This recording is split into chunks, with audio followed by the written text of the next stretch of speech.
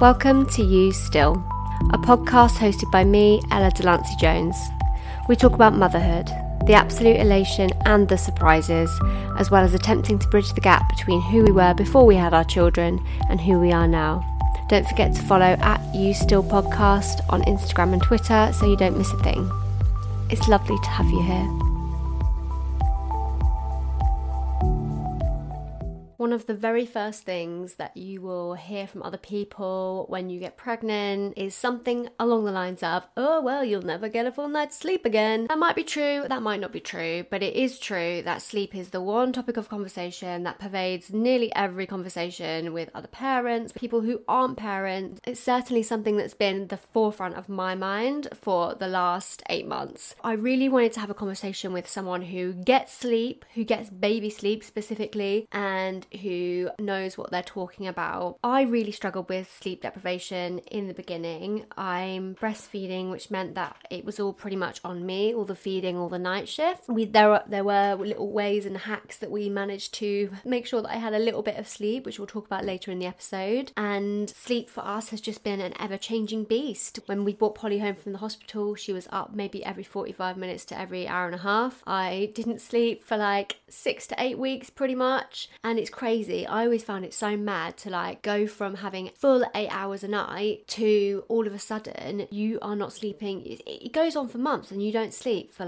more than 2 or 3 hours in a row, and I still find that mad now. And then over a bit of time, around Christmas time, lovely Christmas present, she started sleeping in longer stretches, and it was the best thing that's ever happened. So she was doing longer stretches, I was feeding her to sleep, or Will would rock her to sleep. We're able to start putting her down. We had it licked, mate. It was brilliant. And then all of a sudden she turned around 6.5 months old and everything just completely changed. And it's actually, depending on when this goes out, to be honest, we're only just really coming out of the end of what I don't know what it was, development probably, but it was like having a newborn again. And the thing that I found much harder this time round with the waking was that I wasn't giving myself the same grace that I was giving myself when I had a newborn. When she was a newborn, I'd be sitting on the sofa watching One Born every minute. I know, call me a masochist, but I wouldn't get up all day and I'd just sit and I would literally be a potato. I'd eat a big bar of chocolate and I gave myself grace. Whereas now, when Polly's nearly 8 months old, I'm working again, I'm getting up and doing my makeup every morning, I'm going out with friends, I'm trying to reconcile myself as a mother with who I used to be, and then all of a sudden the spanner in the works is that I'm not sleeping again. So, and what comes with that is, especially for my personality anyway, is a lot of research into why this might be happening. And it's so easy, especially in the age of social media, to be so overcome with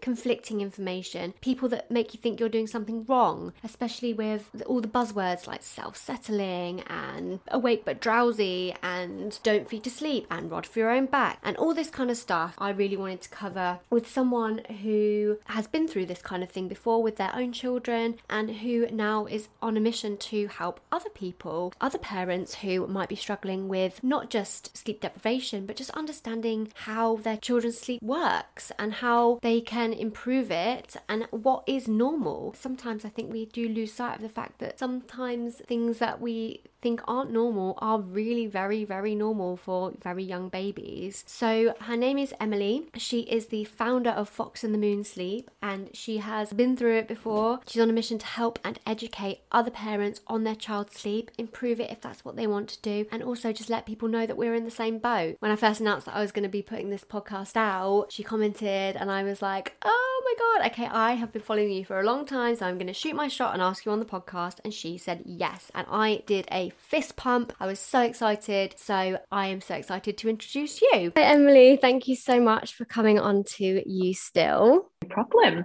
Nice to be here. I am so happy to have you on here because I remember when Polly was first born and you were one of the first sleep accounts that I followed. You were approaching sleep was just something that was really resonating with me. I think it's just amazing what you're doing, like the Instagram side of things. You're so funny as well. Yeah, everything's really relatable and I really appreciate that. Do you know, I actually have to tell you that we've been really struggling with false starts for a really long time, and I saw your false start post, I think it was recent, and I think it said to just bring bedtime forward slightly, and we did. And she's not false starting anymore. So thank you for that. Good for something. No problem. Can you give me and everyone out there a bit of an overview of you, about Fox and the Moon, why you're doing what you're doing? Yeah, so I became a parent for the first time 7 years ago, and I am the type of person that gets obsessed with knowing things. So if I'm going to do something, I will have to know everything there is to know about it. And I had horrendous mental health after having my first child. I was diagnosed with postnatal psychosis. I had postnatal anxiety and depression, and a lot of that was triggered by sleep deprivation. And I was very much of the impression, just from being in society in general and being a new mum, that sleep training was a rite of passage, and that was something that you had to do to improve sleep. And I did it when he was about 8 months old. We lasted maybe 2 nights. It was awful. It didn't improve sleep. And eventually it did. It's all a bit of a blur, as it always is when you look back. Even when you've got like a 2-week old, you can't remember what happened the week before, can you? And my mental health was so bad with Arthur that we actually didn't want to have another child. And I ended up getting a lot of help for my mental health, and that was when we decided we would try. And very luckily, and I know how lucky I am, fell pregnant very quickly with Henry. And yeah, he came very early. He was very poorly, tongue-tied, very difficult feeding journey. There's a lot that happened with that, and I kind of thought, well, I can't sleep train this child, like that's not happening. So it made me think about, there's got to be other ways to do this. There's got to be other ways to improve sleep. And when lockdown hit, I decided I would completely retrain, and I did Lindsay Hookway's holistic sleep coaching program. And it kind of just, the more science and evidence I learned about children's sleep, and my eyes were opened, and I just thought, this has to be mainstream. It's never, and that's very much still the goal. And that's how kind of Fox and the Moon was born. I did sleep packages for people for like 20 quid, like just built up my experience, like really was in a position, luckily, to spend a lot of time with people in my community virtually, and really helping them. And it was my therapy. Like everything we'd been through with Henry, it felt like I was doing something really good because of what I'd been through and what I'd learned. So that's how Fox and the Moon came about, and it kind of has just exploded. I've always been that friend that people come to for advice about sleep. I think because I knew a lot, but it got to the point where I was like, this is something I'm really interested in. So I decided to kind of make it official and not go back to my job. And yeah, only since lockdown. So like, wow, 2.5 years. Yeah, that's amazing. And something you just said that stuck out to me, what you said about training as a rite of passage. Sleep training. Training. I find that really interesting because I think you're right. I think maybe that for a lot of people, it gets to a certain point, or they are told by especially older generations that that's kind of what you have to do. I know a few relatives of ours have said that that's what they did with us. I know my mum did it with me. But when Polly was born, like, I'm breastfeeding, I'm feeding her on demand, I'm meeting her every need in the daytime. And I know there's a lot of do I want to say bit controversial, like actual sleep training? Yeah. That was so I think it really depends on your circle, your village of people around you that kind of help influence your decisions as parenting. And especially in the last couple of years, there's been a lot more noise about holistically sleep coaching. And that's something that I think we really need to address. I was reading something today that actually said sleep training is not just leaving your child to cry. You can do it gently. That's not what sleep training is. People think that that's what, sleep training is just this notion of improving your child's sleep in any which way. But traditionally, sleep training means all of these methods. That is what sleep training is. And I think that the more people understand that, it kind of opens up new doors into alternatives. And it's interesting that you said that wasn't something you were comfortable with. It was never something that I thought that every parent did that and they had to do it. And it was awful, but that's the way they help. I thought I was doing my child a disservice by not doing that. And I wonder whether that was because it was 7 years ago, although that's not a very long period of time. I think there has, especially with the growth of Instagram, that being a platform, there has been other talk of, there's another narrative here of how we can help our child sleep. I didn't feel that back then. There was forums like Mumsnet and books you could read, and there didn't seem to be anybody that was like advocating for a certain way that like I aligned with, or that I kind of, and I would never have imagined of working with a sleep consultant either. Like, that wouldn't have been even on my radar. So I still think there's a lot of work to be done in terms of people's perceptions, and it's so ingrained within our healthcare system that sleep training is what you need to be doing. And when I say sleep training, I do mean teaching a baby to self-settle, which I believe isn't possible to do. And yeah, that's and a whole other conversation, I suppose. But it's yeah, I think it depends on and kind of what stage of life you're at. Like, you can feel very vulnerable as a new mom, and I think you can absorb a lot of people's opinions and take that to heart and kind of be full of self-doubt about whether you're doing a good job. And I think if you're the type of person that is very, very strong in their kind of emotions and knows who you are, I think that was the difference. When I was 25 and had Arthur, I did not know who I was as a woman. I didn't know what made me tick. I didn't know what made me happy. I think I was quite late to that game, but I think that's the difference, is kind of your vulnerability and mental health at the time you become a parent as well.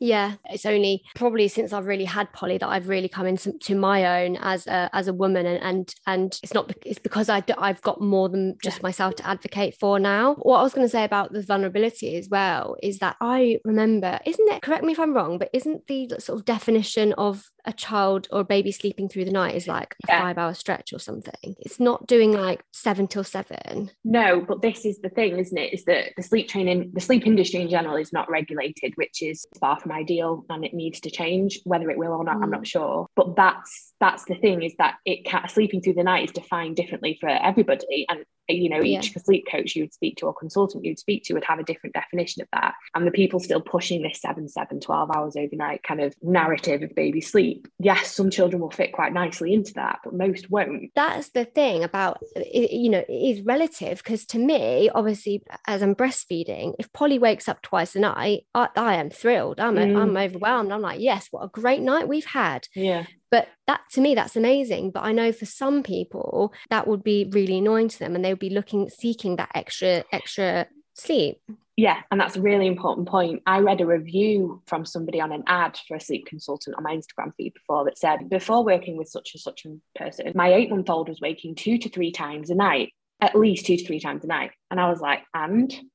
Yeah. It, like, if so that's the flip side of it, is are we reaching out and spending money with people to try and fix something that's very normal? And you can't fix normal. You can't fix it. And when a family is really struggling with sleep, it's either because, and this might be controversial to say and people might not agree with me, but I think that if a family are in the depth of despair with their child's sleep, I think, are their expectations too high of that child through no fault of their own? Or is there something going on with this child that needs addressing? And that's kind of where a holistic approach to sleep, I think, is needed. It should always be needed.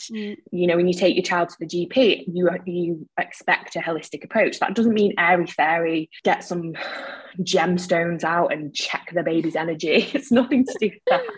It's looking at the baby as a whole, as a human being. Like, how did they come into this world? What have they been through? What are they experiencing? How are they feeding? That's holistic. And there's a fine line between kind of, there's a lot of, you have to stay in your lane as a sleep consultant. There are things you do need to refer on to specialists, but as a truly holistic coach, you need to be knowing what to look out for. I found that word you used earlier really interesting as well, is normal. I think sometimes things can be quite prescriptive, not just on social media, but there's a lack of education around what is normal. So the only reason, I know this isn't sleep, but the only reason that I am still on our breastfeeding journey is because I did so much research and so much in depth, like going into forums, talking to people to figure out what was normal. Because when she was 6 weeks old and she was cluster feeding, I thought that she wasn't getting enough milk. And I know a lot of people stop their journeys then and give the baby formula, for example, because they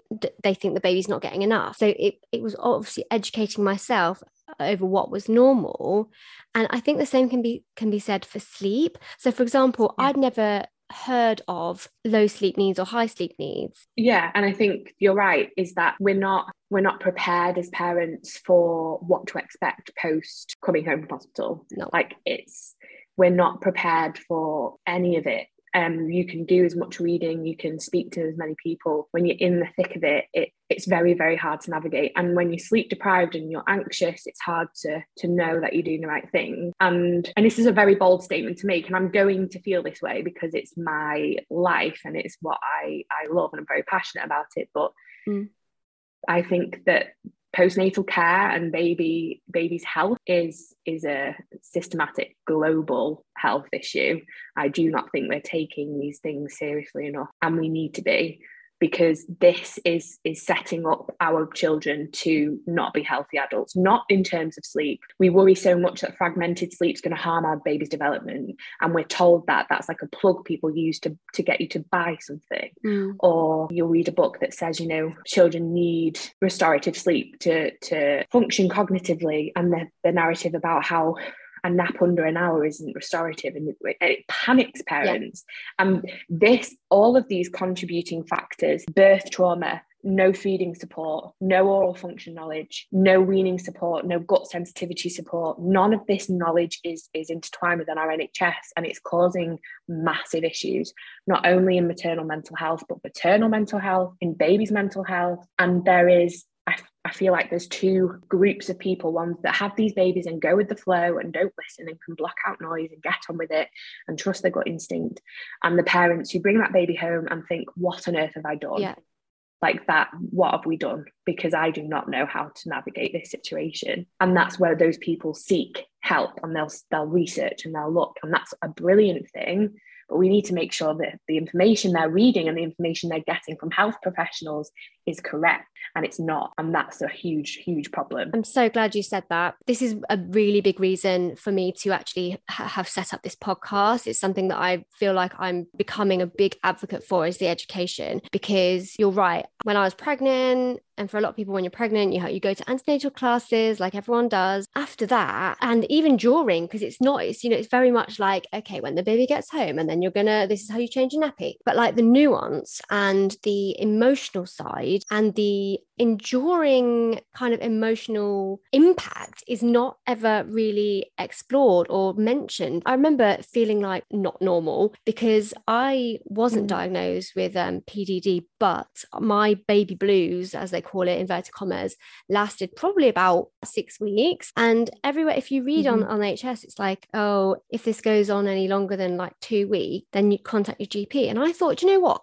2 weeks is such a short amount of time to get over something that's probably the biggest thing that you're ever going to do in your life. And even then, you know, some of the research that I was doing was quite hard to find. And then you're right as well when you say that the information, you want it to be correct, because there's so much contradiction.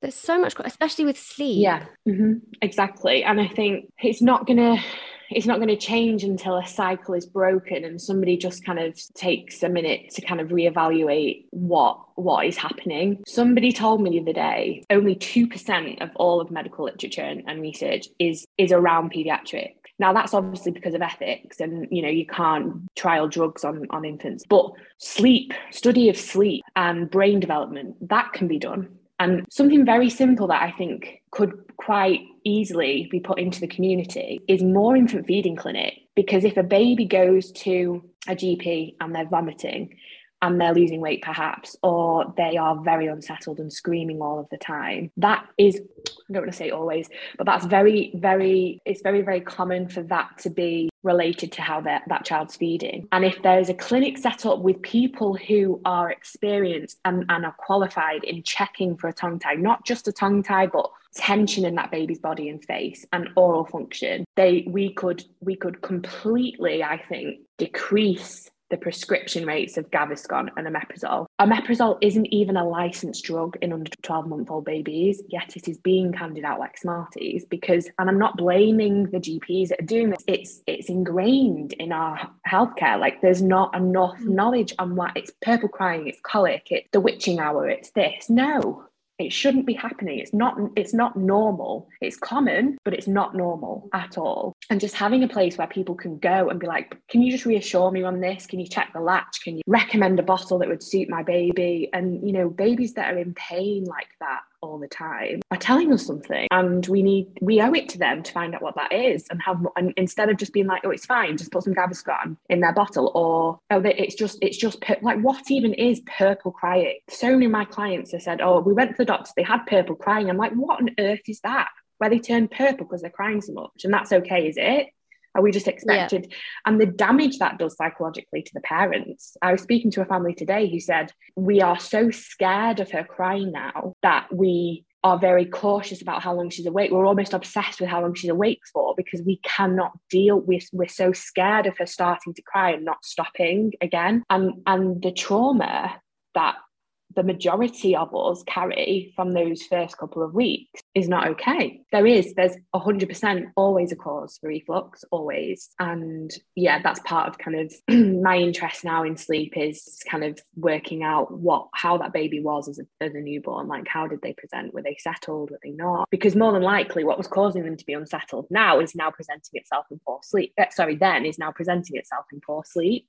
Yeah. So once we still work that out, we can then help that baby sleep a lot more comfortably with the help of a dietitian or with the help of a tongue tie specialist or whatever it may be. I mean, there might probably a lot, but what do you think the biggest misconception, or I don't want to say mistake, what maybe the biggest misconception that you come across quite frequently? I think it's the self-settling thing. Mm-hmm. She just can't self-settle, or she can't connect sleep cycles. And I'll get people that will say, oh, but like, and when baby wakes up, I feed them back to sleep, and I know I shouldn't feed them back to sleep. I'm like, why? Who's told you that? Who's told you that you can't feed them back to sleep? That's what especially if you're breastfeeding, that is the easiest way most of the time to get your baby to sleep. So yeah, the self-settling thing, I think some babies are born with a temperament that means that they can lay on the back, they can coo, they can chew the hands, they can suck a finger and fall asleep. Brilliant. You've not taught them to do that. That's just the way they are. And that won't last forever. They won't always be a baby that you can lie down, because they'll go through changes in their brain and development, which will mean they'll need help to fall asleep. And that is okay. We are the only kind of mammal that wants to achieve this with our children. They are probably vulnerable species of mammal, yet we want them to do things beyond their capability all the time. And self-settling is something that happens. There's never a set age for it. It happens when the brain is mature enough to do it. And you might get kind of one night a month and you're like, oh my God, they've just put themselves to sleep.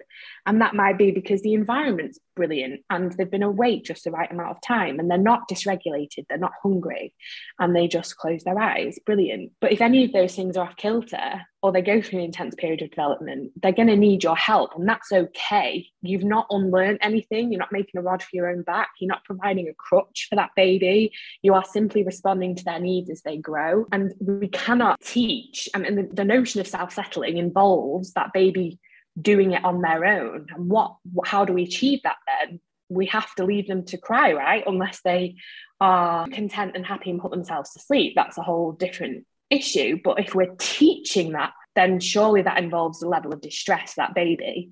And then when we think of self-settling, that's almost to presume that a baby can go from such a dysregulated, hysterical state to think to themselves, oh, it's okay, I'm tired, I'm going to go to sleep. That doesn't happen. They don't have the brain maturity to do that. They also don't have the brain maturity to understand that their parents are still in the house. They don't know. Babies don't really learn object permanence, which is where they will understand where something has gone when it's not out of sight, till about 18 months old. So this fact that we have to teach children to physically fall asleep when they do that inside the womb on their own doesn't make sense. And I guess that's the biggest misconception. The phrase rod for your own back is something, I swear it's like a stick to beat you with, but because like at the moment, what we're doing is Polly sleeps really well actually at the moment. She'll just go down, and I do often feed her to sleep, or we'll put her down, pat her a little bit. She will just go off. She'll sort of lie in a cot, and then she'll just go off, and it's lovely. And she usually sleep, up a couple of times. I feed her back to sleep, and then she comes in just when I can't be bothered to putting her back in the cot. So I just, about 5 a.m, she'll come in with us, and I love it, to be honest, because we get our cuddles in the morning. And the amount of people that have said, oh, do you want to be doing that? She'll be in there till she's 5. Okay, well. Yeah, people don't also understand that there's comes a time when that baby can talk and understand you, and you can say, tonight, I would like you to stay in your own bed. And if you need me, Mummy will come and tuck you in and say good night and give you a cuddle. But we're going to try and not come in Mummy's bed tonight. They forget that children can have those conversations when they're that much older. And it can happen way sooner than that. Like, if you don't want your baby in your bed, fine. There are ways to move through that, but certainly don't stop doing it because you think it's going to cause issues later on. I'm enjoying it at the moment. I think I found such a sense of relief of finding accounts like yours, that all these things that were being told to me, or that I was kind of absorbing, maybe even subconsciously from other sources, I just felt relieved, because I was like, oh, I can feed her back to sleep. I can co-sleep with her if I want to. I can feed her through the night and it's absolutely fine. and she's fine and she's happy. So yeah, I think that that would be really reassuring to other parents too. Almost give me permission to like parent the way that I want to parent and do the things that come naturally to me, that there's a lot of information that goes against that. And I felt like I was maybe doing something wrong. So yeah, it's not a great message, really. No, and I always think like if I was to do it again, I would be parenting like unapologetically exactly how I wanted to, because I was still influenced when Henry was younger, not forming bad habits. So it's just nice to be able to give that to people in some way, because that's what I would have wanted as well. So when I had Polly, I would say probably for the first like maybe 10 to 12 weeks until we started sort of figuring out what was going on, we were in the trenches. We were not really sleeping. I was feeding every 45 minutes to an hour and a half. It was really hard. I remember saying to Will, I think he asked me how I was, and I completely broke down because I realized that I hadn't had a dream, because my sleep cycles were so short that I hadn't had a dream for like 3 months. So it was hard. The sleep deprivation's hard. I don't think anything can prepare you for it. But I wondered if you had just a bit of advice for any parents that are struggling with the bit of sleep deprivation. I think in those early days, the best thing that I did and the best advice I can give is to try and take the night in shift. And I know that people go back to work within a few weeks, especially in the USA and things like that. But I think those first couple of weeks, if you can come up with it, and it's obviously a little bit more difficult if you're exclusively breastfeeding, but if you can get to the point where, you know, even if that does mean that you express a little bit of milk and introduce a bottle after 6 weeks or so, that you split that night in half. So even if your baby's feeding kind of 2 hourly throughout the day, you go to bed at 7 o'clock and you leave your baby with your partner, if you're lucky enough to have somebody that will help, and get a little bit of sleep in before you then take over for the rest of the night. If your baby is screaming, if they're being sick, if there's something that just doesn't feel right, at that point, I would definitely get some advice from a reflux consultant or a sleep coach, an infant feeding specialist, somebody that can just support you and help you. And unfortunately, those resources aren't readily available freely, but there's always help there should you need it. And just also thinking that nothing you're doing now is going to make this sleep deprivation worse. Like, you're not doing anything that's going to contribute to it. You've just got to get through it somehow. And if that means resting throughout the day, asking for help, like we are so bad at asking for help as new parents, asking when you can, napping during the day, wearing your baby in a carrier, contact napping, putting Netflix on, getting a big bar of chocolate, getting a cup of tea, and just sitting there for as long as your baby will sleep on you. Like, do it. Don't feel rushed to be doing plans, to be making plans and doing things. But yeah, I think nighttime wise, the best thing that I did, even when I was breastfeeding Henry, my husband worked nights, so I would go to bed with him at about 8 o'clock, and there'd come a time of night when he wouldn't settle and he'd be very fussy. And then when my husband came in from nights, he would take him just for a couple of hours, even if that meant he had a bit of express milk or he was just cuddled while my husband watched TV after his night shift. And I just got a chunk, because sleep deprivation was my trigger for my mental health. So it was really important that I tried to just get chunks of sleep, and your brain is much better the following day if you've had at least a chunk of sleep, whether that be 3 or 4 hours. But yeah, it's not going to last. It's not forever. Not forever. No, I agree with that. That's what we used to do. I used to go to bed at 8. He would feed her a little bit of express milk and he'd bring her up at 11. And that 3 hours was like my restorative sleep. Yeah. It helped me get through that night when I was getting up. So yeah. So if someone is struggling, if people don't really know what they're doing, if they want to know a bit more information, how would they go about booking you, and what can they expect from Fox and the Moon? Head to my website, and then I ask you to fill in quite an extensive form. Don't let that put you off. It is very quick to answer. It's just a lot of questions, and you can choose between 3 packages, one of which is just an hour's call with me, and then the next package is the hour's call with a tailored sleep plan that I write from scratch and a week of email support. And then the next package is all of the above, but with 3 weeks of WhatsApp support. And I'm also starting to offer another plan, which means you get me for a lot longer, up to 3 months, so that you might want to take that in the postnatal period for me to help you with those really tricky early days, not just sleep-wise, but somebody to be holding your hand, somebody to be looking at feeds if that's what you want me to do, direct you to the people that I know are brilliant in your area, and really just being a supportive person in that journey. And you can expect, I am not I say that I really make really good friends with my one-to-one clients that I spend a lot of time with. Like, it has to be a really nice, easy relationship. It's not me dictating to you what you should be doing with your child. It's there for advice and solidarity and making things easier with a clear mind and a fresh set of eyes. And I think that's vital for people. Like, we all need that. And yeah, you can come to me with anything, like a specific goal. Perhaps your child's waking at 4 a.m. every morning and you want to kind of find ways you can make that better. Your baby might be waking every half an hour or never want to lie on their back or be quite unsettled. I also have Settled Baby Method, which is a multidisciplinary team of me, obviously sleep coach and tongue tie assessor. And we've got a tongue tie practitioner, a reflux consultant, a dietitian, and a infant feeding specialist. And together we help support parents that have very unsettled babies. So that's something that we offer as well. That's quite a new course that we're running. We're in kind of our third cohort. We've had A&E consultants, paediatric consultants, GPs, health visitors, midwives, all observe the course, all take knowledge from it. We've had health professionals do the course as a parent. So that's really interesting. There's a lot of change happening, a lot of good things. I'll be offering, I'll soon be a qualified infant feeding specialist. So hope to set up a clinic in my area, which is Greater Manchester. So yeah. Yeah. That sounds like, oh God, that big package sounds great. I really appreciate you coming on today, and yeah, just keep doing what you're doing because you're absolutely flying with this. And as I said multiple times, that all your content and what you're doing resonates with me, and I assume it does for a lot of other people as well. And you're really, really helping people. Thank you. Yeah, that means a lot. Thank you for joining me for this episode of You Still. You can join the community and keep up to date with all new episodes by following @YouStillPodcast on Instagram and Twitter. If you want to get in touch to tell me how I'm doing, suggest new guests, or let me know which topics you'd like me to cover, email youstillpodcast@gmail.com. I would love to hear from you.